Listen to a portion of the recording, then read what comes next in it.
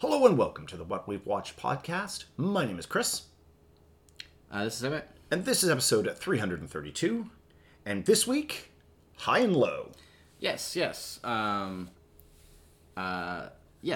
So we just addressed this briefly before because we've been doing these sort of decade jumping things of like the anniversary, whatever you want to call it. Like we started like once a month. We started with Shadow of a Doubt. Yeah, which was 1943. And then we did last month we did Niagara, which was 1953. So this is our 1963 movie, and we brought up what this was before. So this is a Japanese movie that is directed by Akira Kurosawa and starring Toshiro Mifune, but it's not a samurai movie. Yeah, which is what I was like, oh, that's interesting.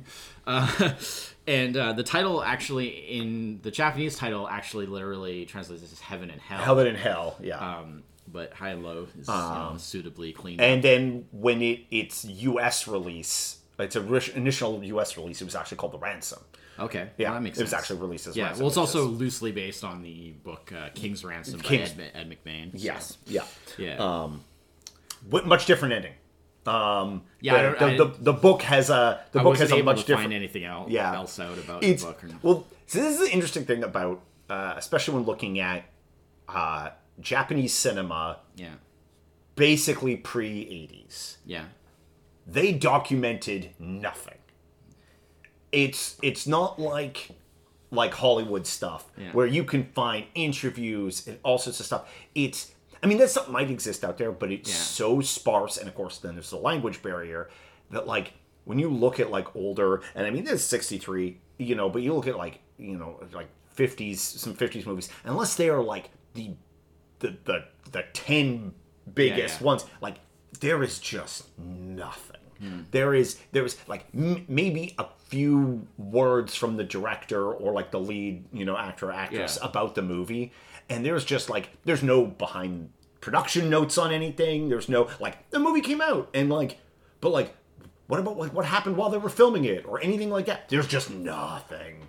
And I wasn't really meaning about that. I was saying I couldn't find any information about the book. That no. I'm saying that was that's one the fact that this is based on a book is one of the few bits of information. Even every reference I've seen says loosely based, so I assume it's probably not that close. It's primarily it reminded me a lot of the initial, because obviously it goes in a completely different direction. Yeah. But it made me think of Ransom with Mel Gibson. At first, and then I was just obviously it's that's not at all the direction that it goes in. But no, I thought it was interesting. I didn't really know what to expect.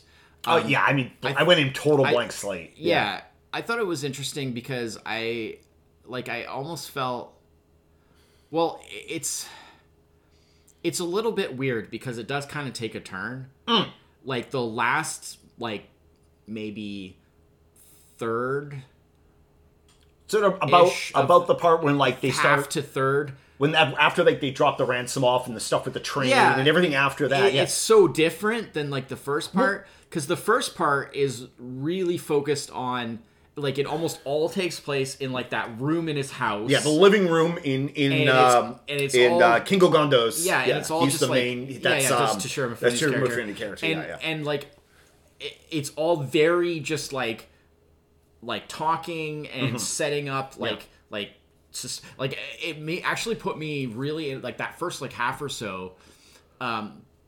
Actually kind of reminded me, and this is oddly appropriate given the previous movies we've done, but it kind of gave me a bit of Hitchcock vibes. Yes. Because very limited shooting. I was starting to wonder if they were never going to leave the. Yeah, it was pretty much all in that one room. It was mostly just talking and setting up tension and suspense. They're waiting for the call from the kidnapper, and they're this that. Are they going to get the kid back? But we did The Man Who Knew Too Much. Oh right, and that involves the kid getting kidnapped, and then they have to go figure out where he is and all that stuff. They just kept introducing new elements. First off, it's he's having that meeting with his, and then it's then he's talking with his wife, and then National Shoes. Yeah. And then that's not his wife. That's the company. That's the company. Yeah. And the difference in how they should make the shoes and the style and everything. And then there's his wife, and then it's like, their son, and then it's their chauffeur's son, and like their friends. Well, they get the call that like their son's been kidnapped. And their son's there. And then he shows up, and they're like, okay. Is this and like a joke? And then they realize that it's the chauffeur. It's the chauffeur. Well, because they look almost identical. And they swapped outfits because they were like playing together. And they were playing cowboys. And then so it's the chauffeur's son who like, oh my god, poor chauffeur.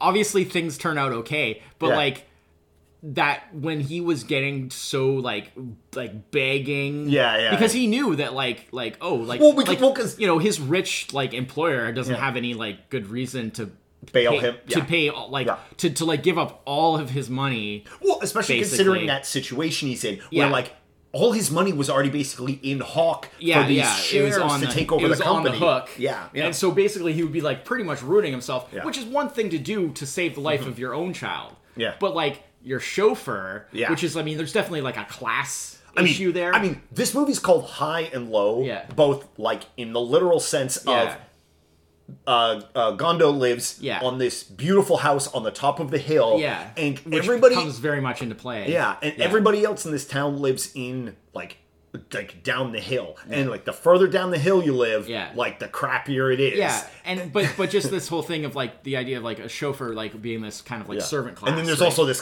class, the high and low of the classes. Like, he has no reason to think that like, like my boss is gonna give up everything to save my son. But like, of course, I mean, he can't let go of it. So it's like just that begging. And it was just like, oh my god, it's so sad.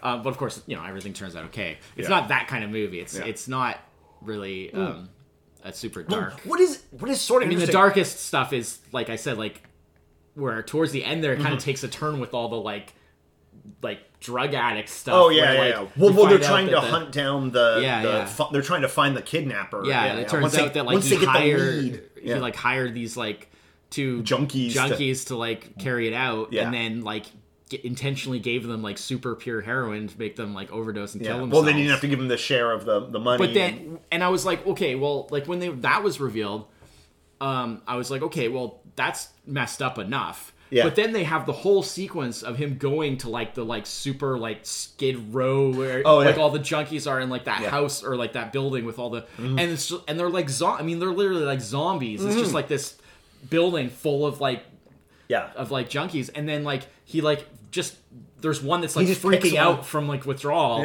and then he picks her out and basically like gives her a new thing to like test the heroin that it's like a lethal dose, which he can then go because the cops are all trying to because they don't know which one they trick him into thinking that the junkies that he hired to do it aren't actually dead, and that he needs to go back and finish them off basically. Which is brilliant. But the main cop, like the main detective there, like, he was great. He was great. Very good character. It was that whole end of it, and like I really like the scene with them and the press. Oh yeah. And then they're like, so here's what we're going to tell you. Okay, but on the down low, don't print this. Here's where we're really at. Yeah. But like, you want to help us. You want to print something? And of course, they're all like, yeah, we're in. Well, I know. Like, that was the thing where it was like, in a way, it's kind of like, it feels a bit unrealistic. Like, really? They're all just going to be on board? Now, that may be a cultural difference. Maybe because it's Japan, they would be. Yeah. But also, they do kind of establish that, like, they consider, what was it, Kingo? Yeah. They do consider Gondo, Kingo Gondo. They do consider him kind of like a hero for like going through like paying for it and stuff like that. Even though they actually recover most of the money, but it's too late by that time. He's already lost the company. Yeah. But like that the whole thing of him going through with dealing with it and stuff like that, and it's like so he's considered like this like hero. Yeah. That like like he saved this like kid and blah blah blah. Yeah. And so like it kind of makes sense that they'd be willing to like go. Well, there's definitely like the relationship as the movie goes on. There's definitely you get this relationship between like the people of the city and him. Yeah. Because like he lives up there. Yeah. And it's like he's the boss, and like some people are like when they go to the factory and they talk to the guy, like they're like he's strict, but like I've never had a better boss. Yeah. And then there's like people that are like, that like because he owns that factory. Yeah. Like that factory is kind of like brought ruin to like other parts of town, and of course it's just that whole I mean, and of course it's that mix of socially economical stuff of where there's always fallout, right? Well, and it ends up, of course. I mean, that's the whole like motivation was like the guy who did it. Yeah. Well, he's like a medical student, or assistant, medical assistant. I think they said, yeah. But like the whole thing of like how, because like he grew up in that lower level of the city, and always looking up at the house, on the hill and stuff, and basically being like envious and like basically like, well, why does he deserve to have that life and blah blah blah, right? And so that's what the whole like kidnapping and trying to like ruin him was all about. Wow. And that was like his motivation, which was like, that makes sense. But it, and it brings up an interesting point, but of course, like that's all kind of like in the mind of the person. Yeah. Like it's all your perspective, right? Well, and there's so many, even within his own household, because like he's got a chauffeur who like works for him. Yeah. But there's definitely like a you're one of the family kind of like aspects there, and then like even between him and his wife, because like he came from nothing and worked his way up, but she came from money, and so like he's like look, if we lose everything, I can work my way back up. You have no idea what it's like to have nothing, right? Like big house, cars, money. You've only known that, right? And she's very practical minded about it, though. She goes like, look. I will learn. I would rather suffer that than have this child's life on our hand, on my, on our conscience. No, I mean, it makes sense. And he wrestles a lot with that. Of course, because he's put in this bizarre, impossible situation where it's like, do I do this and lose everything, or do I do this and lose everything else? He's trying to also think about like his own family and stuff. Exactly. Basically, like if they're ruined, then like So. And so there's so.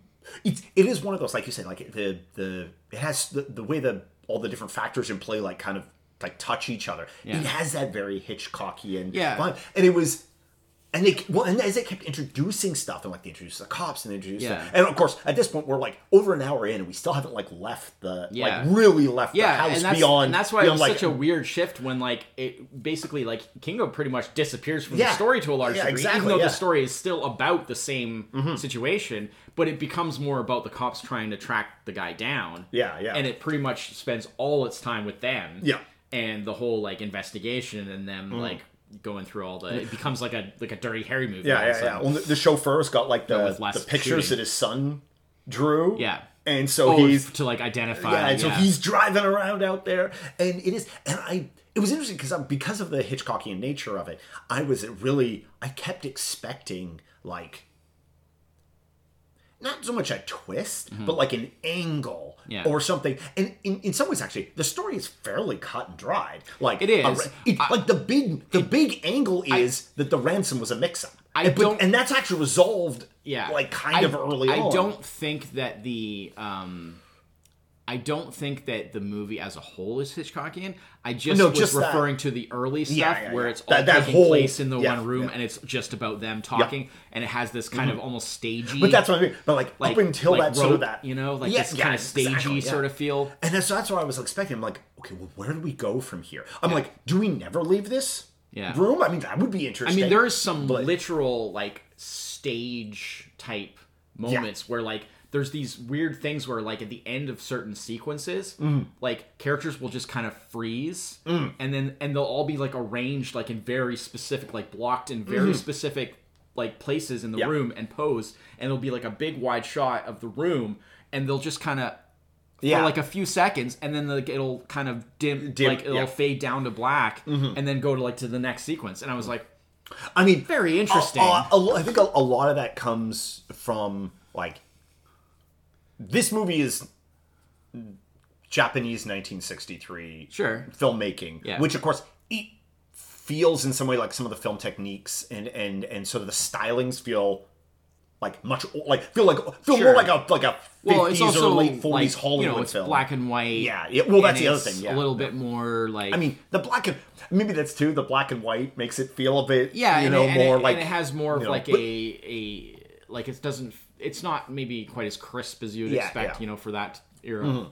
But then there's like a lot of stuff where they do a whole lot of interesting camera shots that I was considering. I was like, okay, like I've seen other movies of this era from here, and I'm like, okay, there was a bit of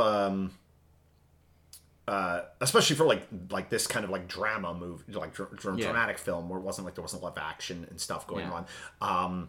There was sort of like you expect certain things from a movie of this time, and they did a lot of really interesting shots, like the one where the camera's like up the stairwell and the cops are hiding around the doorway, and the what's going on is actually in the room, and you're getting it through the doorway, and people are going back and forth. That was cool. And I was like, that is really an untraditional shot for this era of film, like regardless, right? Like, I mean, this was certainly not. I mean, Kurosawa was not new at this point, right? Like he'd been making films for a long time already, but not like this kind. Like not. I mean, it's different, but still, you know, he was certainly not new to the. You know, no. I mean, this is like, you know, it's almost like a decade after Seven Samurai, which is probably his most famous movie in some ways. Oh yeah, I mean, like a lot of characters in this had been in most of his movies. The woman who plays the actress who plays the wife, Kaoru Kawagawa. This was the last movie she did with Kurosawa, and so it's like, I think it was the 14th movie she did with him. Wow. Yeah, like, you know, because he did multiple movies a year, right? Of course, they used to really pump him out back then. Yeah, and so this was I think this was like the 14th movie she did with him. Like that's I thought that I recognized her, but I wasn't super sure. She doesn't. I thought she might have been in what's it called? I can't remember what it's called now. So, but anyway, she has a lot of screen time, but not necessarily a lot of like interactive. I mean, it was the nature of the story, I think. Yeah. But well, that's. I mean, it's definitely in some ways. Definitely you get like an interesting peek into like how different, at least this part of Japan was in the 50s or 60s, versus like think like 60s America at this time. And like, well, it's weird because but there are also like there's also a lot of similarities because of how much influence America had on post-war Japan in getting them back on their feet kind of and getting going. And so that's a big. There is a lot of influence. I mean, they're driving cars that look like American cars. They're wearing suits that look like American that's suits. That whole the shoes, the whole shoe thing. Exactly. That whole like opening American style shoes. That whole opening discussion felt very like this was just like a corporate boardroom anywhere kind of deal. And that's kind of. That kind of influence of that kind of doing business in that particular way. And when they talk about even how they talk about like, what are women looking for? And then one guy says, like, they'll just buy whatever we put out there. And Gondo's like it doesn't work that way anymore. Like, no, like there's people are looking for very specific things. Now it's not how it used to be. You guys have been in the business too long. You guys need to like, look out a bit. But I mean, it's very well regarded. The scene where he goes and sees the kidnapper in the prison it's great. And the guy is just like, because they've been keeping him in isolation. And it reminds me of the scene in the Batman when he goes, Batman goes to see the Riddler in the prison. I thought of that. Reminded me a lot of that, where it's like that like transition from like, he's putting off this confident haha, I may be in here, but like my plans have all succeeded, blah blah, to like transitioning to like, oh no, like is everything that I thought wrong? I mean, the big difference being, I mean, Riddler still does kind of win in a sense because of course they still have the whole, but like this guy just. Like everything is just like nothing panned out. Nothing panned out. It doesn't matter. And then they're just stuffing him. They just keep him in like solitary. They're just stuffing him in a room. Well, it's funny because he keeps saying like you think like I'm afraid, afraid. Oh, you think I'm because he's like I grew up in the slums. And it's like. Sir. No, he. I mean, you are clearly having a breakdown. They absolutely he absolutely has a screw loose by the end of it there. Well, I mean, he's literally going around like killing people to try and cover up. Like it's like, dude, like you made it way worse for yourself. I mean, they even addressed that like early on, the whole like with that distinction with the extortion and it's like, well, if it's not your son, then it can't be extortion because it's not personal to you. Yeah, yeah. So therefore, that would be like a reduced sentence. Yeah, it just comes and down to they talk about all the like technicalities of all the legalities, but then like everything he does after that, including like so killing people, it's like, dude. And then it ends up being like, yeah, you're going to hang for this. Yeah, yeah. Like, it could have been nothing. Yeah. Like, it could have been a slap on the wrist, basically. Yeah. And you just made it so much worse for yourself because you just couldn't, like... Yeah. Because it just, like, totally, like spiraled out of control. He was so consumed... I mean, even running from the cops when they find him, and it's like, dude. He was so consumed with, like, getting his... Like, because the ransom and the money wasn't even really he was trying to, like, he was trying to humiliate and ruin and basically bring down Kingo to, like, you know, his level kind of thing, right? Yeah. You know, and in some ways, like... And, I mean, even that backfired because, of course... by him, like, paying it, it, like, made him this, like, hero because people were like, oh, he's so selfless to, like, you know, give up his fortune to, like, save this child, blah, blah, blah. And so, like, even that, like, didn't have not working because it didn't really ruin him, you know. You know, I mean, in the end, he like, lost the company, he but lost he ended the company up with a different, you know, company that... Exactly. Well, because he got the money back. Yeah. He still had his, like, personal... You know, he ended up just that was the big like difference between a new smaller company, this and smaller company. The book is in the book he gets the money back in time to actually make the shares, and he ends up buying out the company. I think this works better. Yeah, because there's still he still has to give something up. There's like a compromise, you know. Yeah. But at the same time, he's not like completely ruined. Yeah. Yeah. Oh no, I mean he's still, but compared to everyone else in town, he's still rich as stink, right? Yeah. You know, like because what is the money? It's, I mean, it's like, I guess it would be like equivalent to about $6 million of their. Yeah. Well, the thing is the issue was the fact that he basically was like the collateral was basically like his whole. Yeah. Like everything he had put owned, up everything already. Yeah, like everything he owned was basically at stake here, right? Yeah. And so like even without the whole kidnapping angle, like if this hadn't worked out, he could have been ruined just from trying to do this deal, right? He was making a power move to try and counteract. And then the thing, this is one of the things that really caught me in terms of like how they were building the angles up at the start, which once they paid off the ransom, it didn't matter anymore. But because he had been secretly buying up shares from people, he actually was in a position to own enough that he could buy out the company. But the guy, his number one, his assistant, sold him out to the other guys. And when that reveal comes up after he tells his assistant not to take the money to the guys he's going to buy the shares from. And he's just going to instead, like he's going to pay the ransom. And then that's sort of when it all starts to come out. And then when that guy comes back, he's like, you know, and he's like, look, I trusted you. You worked for me for 10 years.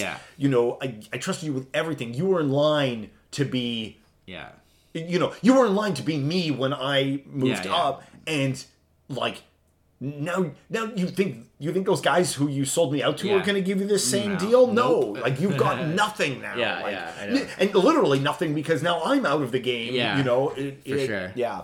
That guy. I think the only thing is like I wish I'd known a bit. I mean, this movie's already long. Like there was no room, and there evidently it's like 2 hours and 20 minutes. And evidently there was like at the end of this movie there was like a whole like talking scene that he cut completely. I really like how it ends. Like it's kind of an abrupt ending, but it works because it's kind of like feels appropriate for the very end is just that meeting with them, and then basically like the guy having the breakdown pretty much in front of him. And then it just stops. They drag him away, and then it's just that's it. That's just it. You know, I thought that was effective. It was like it kind of had this sort of like, you know. It kind of leaves you with, it kind of leaves you on a kind of a tension in a way that it's like an unresolved, even though like the story is resolved, but it's like it's almost like you have a recording of somebody talking, and then you cut it off like right before the end of the last sentence, kind of like it sort of feels like that, like. Well, what was he gonna say? Well, it doesn't really matter. No. Like they out of like he talked for like 10 minutes and you missed like the last like 2 words. But like.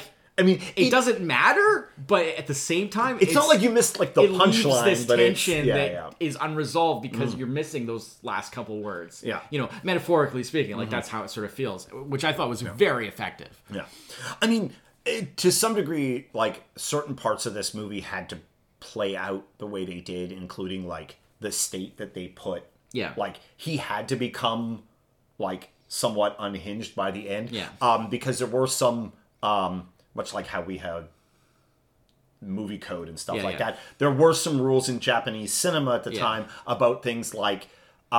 even though, like, they still went way further than you could have done with the American movie at this time. You were, like, you couldn't have... I can't remember exactly. Definitely can't show people ODing on heroin in American movies at this time. But a lot of it was around, like, you couldn't have, like, the villain can't... Like, they have to be punished. Yeah. They have to lose. Yeah. And well, that's similar to like certain behaviors, like criminal behaviors, yeah. had to be shown in a certain way. Yeah. Like specifically things like they couldn't make him sympathetic. Well, they couldn't make him sympathetic, and especially even though, like, if you think about it, in a way, you could, if you wanted to go that angle, you could, because he was coming from such a, the reason they had to show him on like falling apart and unhinged at the end was because you weren't allowed to show them as like a competent villain mastermind. Right. At some point, they had to have they basically either have to have their comeuppance or they have to be killed. Yeah. And most movies, I mean, most of his movies, like the bad guy gets stabbed. Sure. Like there's there's no, or I mean, a lot of his movies are also very like bad guy ambiguous. Yeah. Like it's a lot of gray ground. Well, I think as time went on, it became more. Yeah.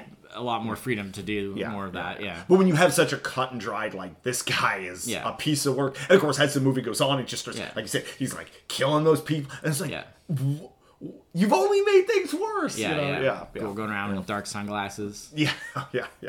Well, when the cops are watching them, and that's it, and they're like, look at this guy. And they say something along the lines of like he's a real piece of work or something like that. It's the equivalent of that. There is one bit because we both watched this in the same place, just on archive.org. That was the only place that really stood out to see it. Yeah, that is the TV version of it. Okay, and because this movie is entirely in black and white, there is a single color scene. Oh, the smoke. The smoke. Yeah, that was in the version. Oh, was that in the version we saw? Oh, okay, yeah, because it's only like 2 seconds long. 2 seconds, yeah. But they mentioned like, the pretty purple smoke or whatever. Because when I read about it, I was like, I couldn't, because it was a little bit after I watched it. I couldn't remember. I was like, was there, but like this, it's like a 2 second shot. Yeah. Because in the TV version of it, they just black and whited the whole thing for some reason. They didn't. They like changed the print or something. Yeah. Well, it looked like the smoke was just colored like manually, basically, right? Yeah. Like they just tinted it or whatever. Yeah. Because it's like literally. I think that's only there for like. Because I'm pretty sure it was. Because I mean, like it was 1963. I don't think they were sophisticated enough to have like convert from one to the other. Like it was it would have been a black and white film. Yes, it would have been filmed with black and white film, and then that smoke probably would have been colored by hand. But this is also widely regarded as, but it certainly shocked me. I was like, wait, what? I guess what is that doing there? I just didn't. Oh, dude! If you blinked, you would have missed it. It was like literally like 2 seconds. Because I remember the kid going the purple smoke. It takes longer for the kid to mention it than it does to happen. Than what it actually shows it on screen. Yeah. This is also a film that critics widely regard as like nothing wrong with it. Yeah. Like it is like. I can see that. There are no holes. Like there are no all the pieces. Yeah, I can see that. It's like you said. It's actually fairly simple when you get down to it. Like there isn't a lot of like the scope is and that helps a lot but the to topic is small kind of. That helps a lot to avoid like flaws, quote unquote, because when you keep it simple and you keep it like not by the numbers, but just very like just constructed, very like bam bam bam. Then you have less room for things to kind of go awry. But it's very well constructed. I mean, I think if you were to criticize anything, it would just be that weird, like how it kind of goes in this whole other direction where suddenly, like, what appeared to be the main character is no longer in the movie for a large portion of it, and it focuses instead on the cops just tracking down, and it gets suddenly really dark, and all that stuff. Like, But I mean, it still works because it's still telling the same story. It's just like it would be more like intuitively, it would be like a part 1 and a part 2. Yes, I was about to say. And they would have slightly different kind of tones and different looks. And then you put them together and they make a complete story, but they're still kind of 2 distinct things. But because it's all just one movie, it's a little bit jarring, but like it still works. It's fine. Yeah. But yes, it is very highly regarded. It's like 95, the only regarded like as 96% mistake in the movie, and this was unavoidable, was the movie is supposed to take place during a very hot summer. Yeah. But it was actually filmed during the winter. Yeah. And you can see that because Mount Fuji has snow all over the top of it. And that is sort of the only, like... That's because funny. everybody keeps saying how hot it is. Issue. And how they show and then, it, right? And then like they keep showing Mount Fuji. They show them reacting as if it's hot and then with fans and blah, blah, blah. Such a big deal. Yeah. That's interesting. Yeah. But I again, guess just for what do you do? For that, like, the tension and stuff, they felt like they had to make it... Oh, but I mean... I don't know the exact story reason why it was... It's definitely one of those things, like... Crime films...